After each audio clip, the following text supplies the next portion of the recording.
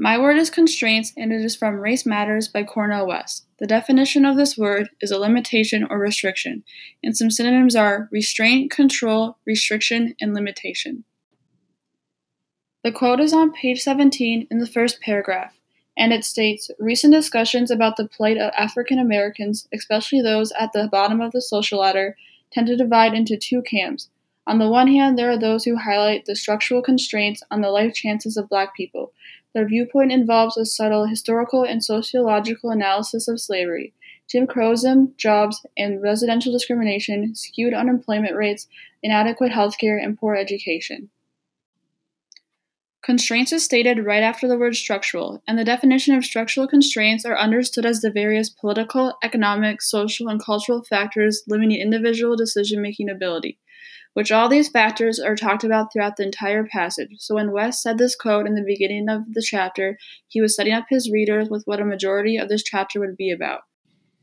The author uses the word constraints to describe the factors that they have faced, like slavery, Jim Crow laws, jobs, and residential discrimination.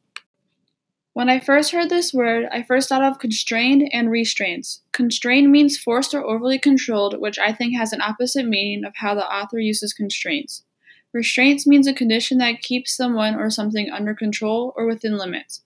I think that constraint and restraint have a very similar meaning, but if you would use the word restraints instead, it changes the entire meaning of the passage because when the author says structural constraints, he's talking about political, economic, and cultural factors, which is talked about throughout the entire passage, whereas restraints doesn't have that connection or that same type of meaning, which would give the readers the wrong impression when they first start off reading this passage.